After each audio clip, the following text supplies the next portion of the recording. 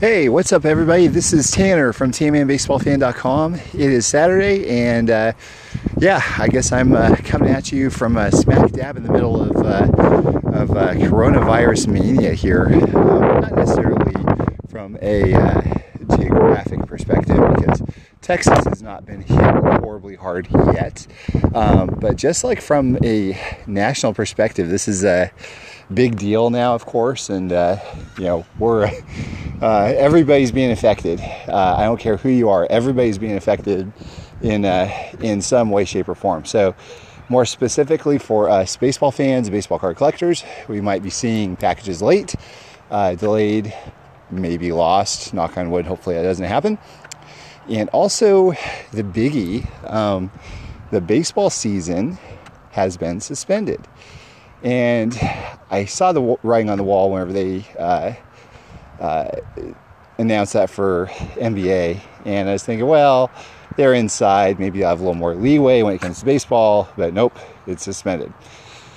So, I'm not really sure what to make of this. Obviously, this is some horribly bad news for baseball fans. It's understandable, I don't want anybody getting sick or anything like that, for sure, but I was told that it's possible that the entire 162 game season will still be played, but they'll just be extending the season in further days, weeks, or months, which to me, oh my gosh, y'all, I am majorly excited about that, because could you imagine, first of all, having baseball played during Thanksgiving and Christmas and all that? Oh man, that'd be so cool.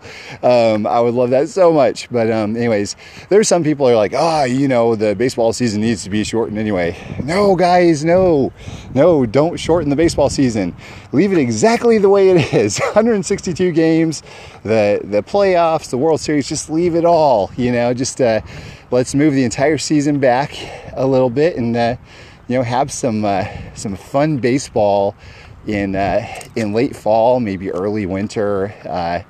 Yes, I'm ready. But anyway, so I guess enough of that here. I normally do these, by the way, probably these podcasts at night, walk around my neighborhood. I decided to go for a run today, and about half a mile in, I said, I gotta shut this down here. My calves are screaming at me. I'm just getting back into it here. I ran and walked for a little bit on and off, and after about 1.25 miles, I'm like, okay, well, I'll go ahead and do a little podcast here. So if I'm sounding a little more out of breath, by the way, that's probably why. So hopefully we'll crank it up in the coming days and weeks as far as endurance goes for running. But for right now, I've got a lot of things going against me. Just been out of practice, and these allergies are killing me. So anyway, but back to baseball cards.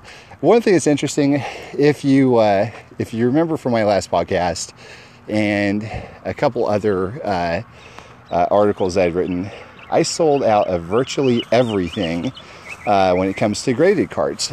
So kind of tell you just a little bit of a map of where I've been this past year. I started looking, after I sold my Canseco collection, to invest my money into certain other areas. I started off with some comic books, because I love comics. I picked up a few real nice ones. Hulk 181, which is the first appearance of Wolverine. Avengers #1. X-Men #1. Giant Size X-Men #1. Fantastic Four 48. That's the first appearance of Silver Surfer and Galactus, I believe. Then I think there's a few others. There's the first Deadpool appearance in New Mutants 98, and a lot of these other things that you probably don't care about because you're listening to this for baseball content. But so when I satisfied what I wanted to do with those, I moved to baseball vintage, and even went into non-vintage graded stuff. So I had a bunch of PSA 9s and 10s of key 80s rookie guys, as well as some newer guys. So we're talking from the 80s. I graded cards of rookies of Mattingly, Clemens, Ricky Henderson. I think Ricky Henderson was an 8.5. Nice card. Let's see, McGuire, Bonds, Canseco, Griffey, Jeter, so all the big guys. So I basically sold off all of those in one fell swoop. And one of the cards also was, I think I probably lost a couple $100 just due to bad accounting, which I've done that like 2 or 3 times in the past years. It drives me nuts. Shame on me. Shame on me. That's not how things should go. But either way, I've been able to, kind of be in the black, stay in the black anyways, regardless of these few accounting errors I had.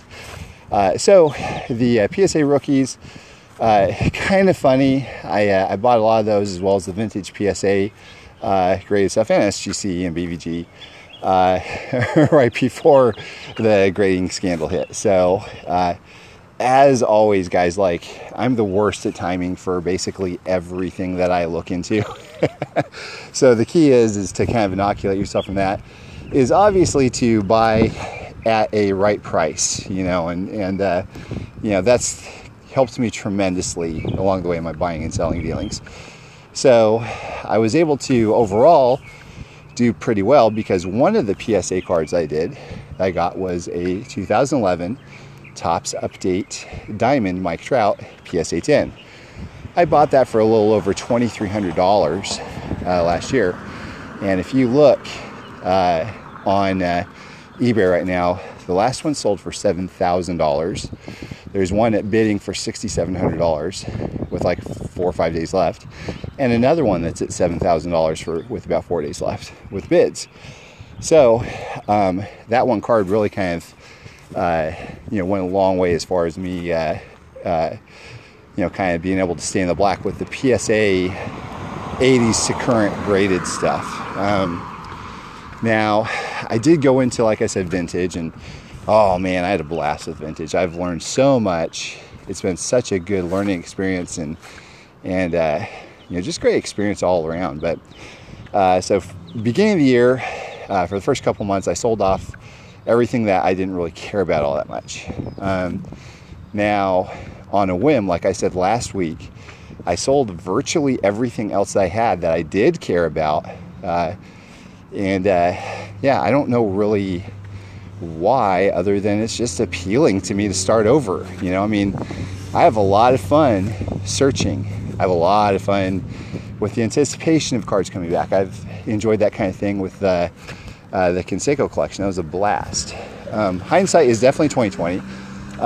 If I wanted to make more money on it, I would have definitely split them up myself and sold. The actual buyer of the cards, he did pretty well with the collection he bought from me, and which I'm very glad. He's a nice guy.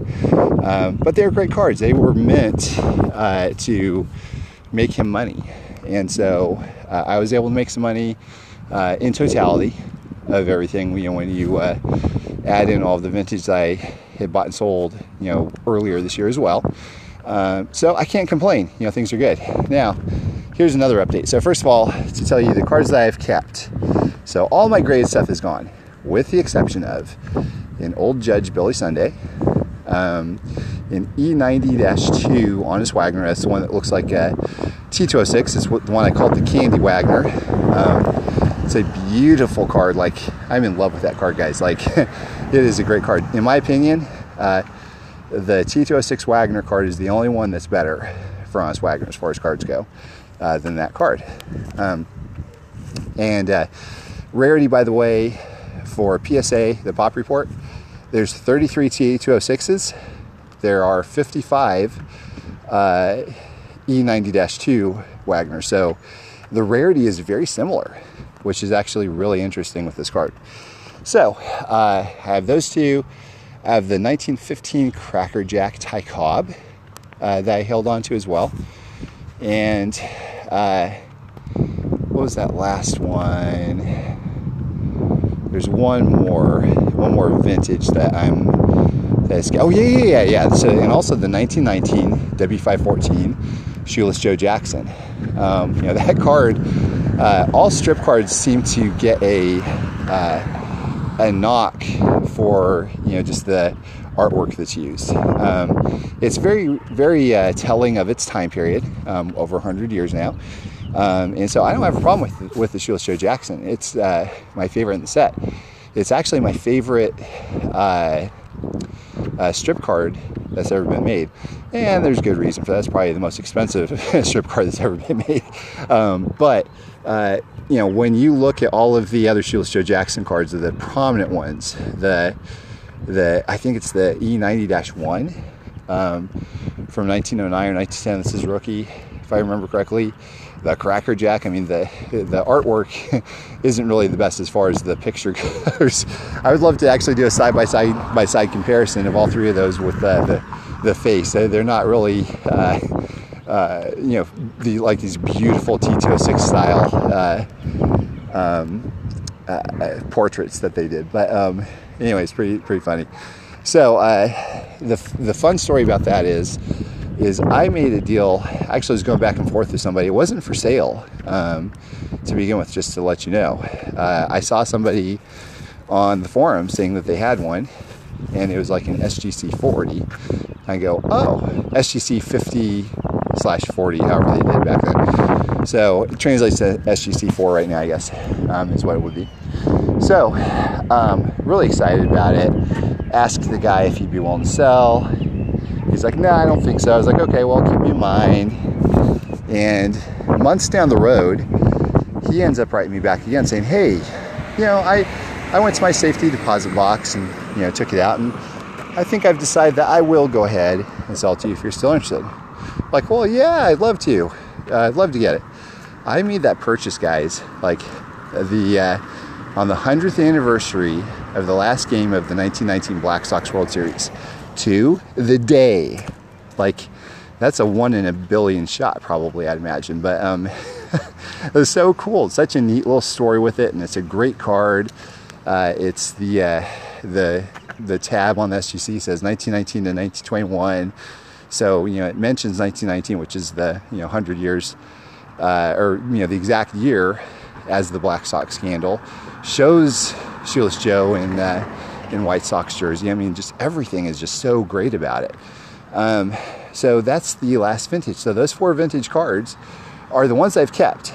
And the last one, of course, is the Mike Trout. So I decided to go ahead and keep that Mike Trout for now. I might trade it away or sell it at some point. I'm just not sure. We'll see what happens with it. Will it continue to skyrocket? Will it go down? I just don't know. I have a feeling that this is like the it card for this generation of cards, though. So we will see. So anyways, now another interesting occurrence that's transpired here is I reached back out to the buyer of my vintage stuff, and I was kind of like, I don't know, I was really a little bit, I didn't have necessarily seller's remorse. Okay, maybe a little bit of seller's remorse, but it's okay. Everything's replaceable. It's not one of one, basically. So I was thinking, man, I would love to get my my Goodwin Champions 1888 King Kelly back, as well as perhaps that Allen and Ginter set that I had. And so I was able to, interestingly enough, work a deal out with the seller or the buyer to get those cards back. So it's kind of funny, getting those back in my collection. But that's kind of how I roll. Like I do this stuff. I sell stuff, I get it back, and interestingly enough, the valuation that he had on those cards was less than I paid, and consequently sold to him in that lot. So I actually am doing really well buying those back, especially because I wanted the Goodwin King Kelly and the Allen and Ginter Cap Anson especially back into my collection. So really happy to have those. I've been thinking a lot about, like, what do I want to get back and to search for. So those two were at the top of my list. So I'm happy to kind of check them off the list again, which is great. I enjoy the heck out of that stuff. Like, it's so fun to find cards again and to do deals on cards again. So it'll be that much more exciting to get him back a second time. So I'll be looking also for a 33 Gowdy Babe Ruth and a 34 Gowdy Lou Gehrig. Beyond that, I'm not really sure what I'm going to do. I might look at possibly getting back a Jackie Robinson Leaf rookie. I don't know about anything else. Like, I still really would like a 2001 Bowman Chrome Pujols autograph refractor. But yeah, I mean, it's kind of fun to kind of be in shopping mode again. But this time, the one thing that's going to be very helpful is it's not all like new to me. So any thoughts and feelings I have of like impulse buys, which I didn't really have that much back then, but from last year. But there's always a little bit of it when it's your first time going into something new like this. So I'll be able to look at purchases a little more objectively this time, and with more of a sense of, I'll be able to sell for greater profit down the road. So it's always fun, guys. Like this hobby cannot be beat. It is a blast being able to buy, sell, trade, get cards back. I mean, all of it's just so fun. I'm really enjoying it. So I guess kind of one of the takeaway from this for you guys is like, number one, realize that virtually everything's replaceable, not necessarily a one of one that's going to be locked up in a forever home, but perhaps something that's like a one of one can be replaceable down the road with another one of one. That means just as much to you, if not more. There's so much stuff out there, guys. Like, so don't be down don't get down if you've regretted a sell or anything. So it'll work out. That's why our hobby's so great. One of the many reasons why it's so great is because we can do so many things like that. And yeah, it's a blast. So anyways, that's all I have for you guys for now. And probably a little bit abbreviated, I guess, compared to the rest of the podcast, but I'm about to head home again here, and maybe I'll wrap up running this last leg of the trip here. So y'all have a fantastic weekend, and stay safe and stay healthy.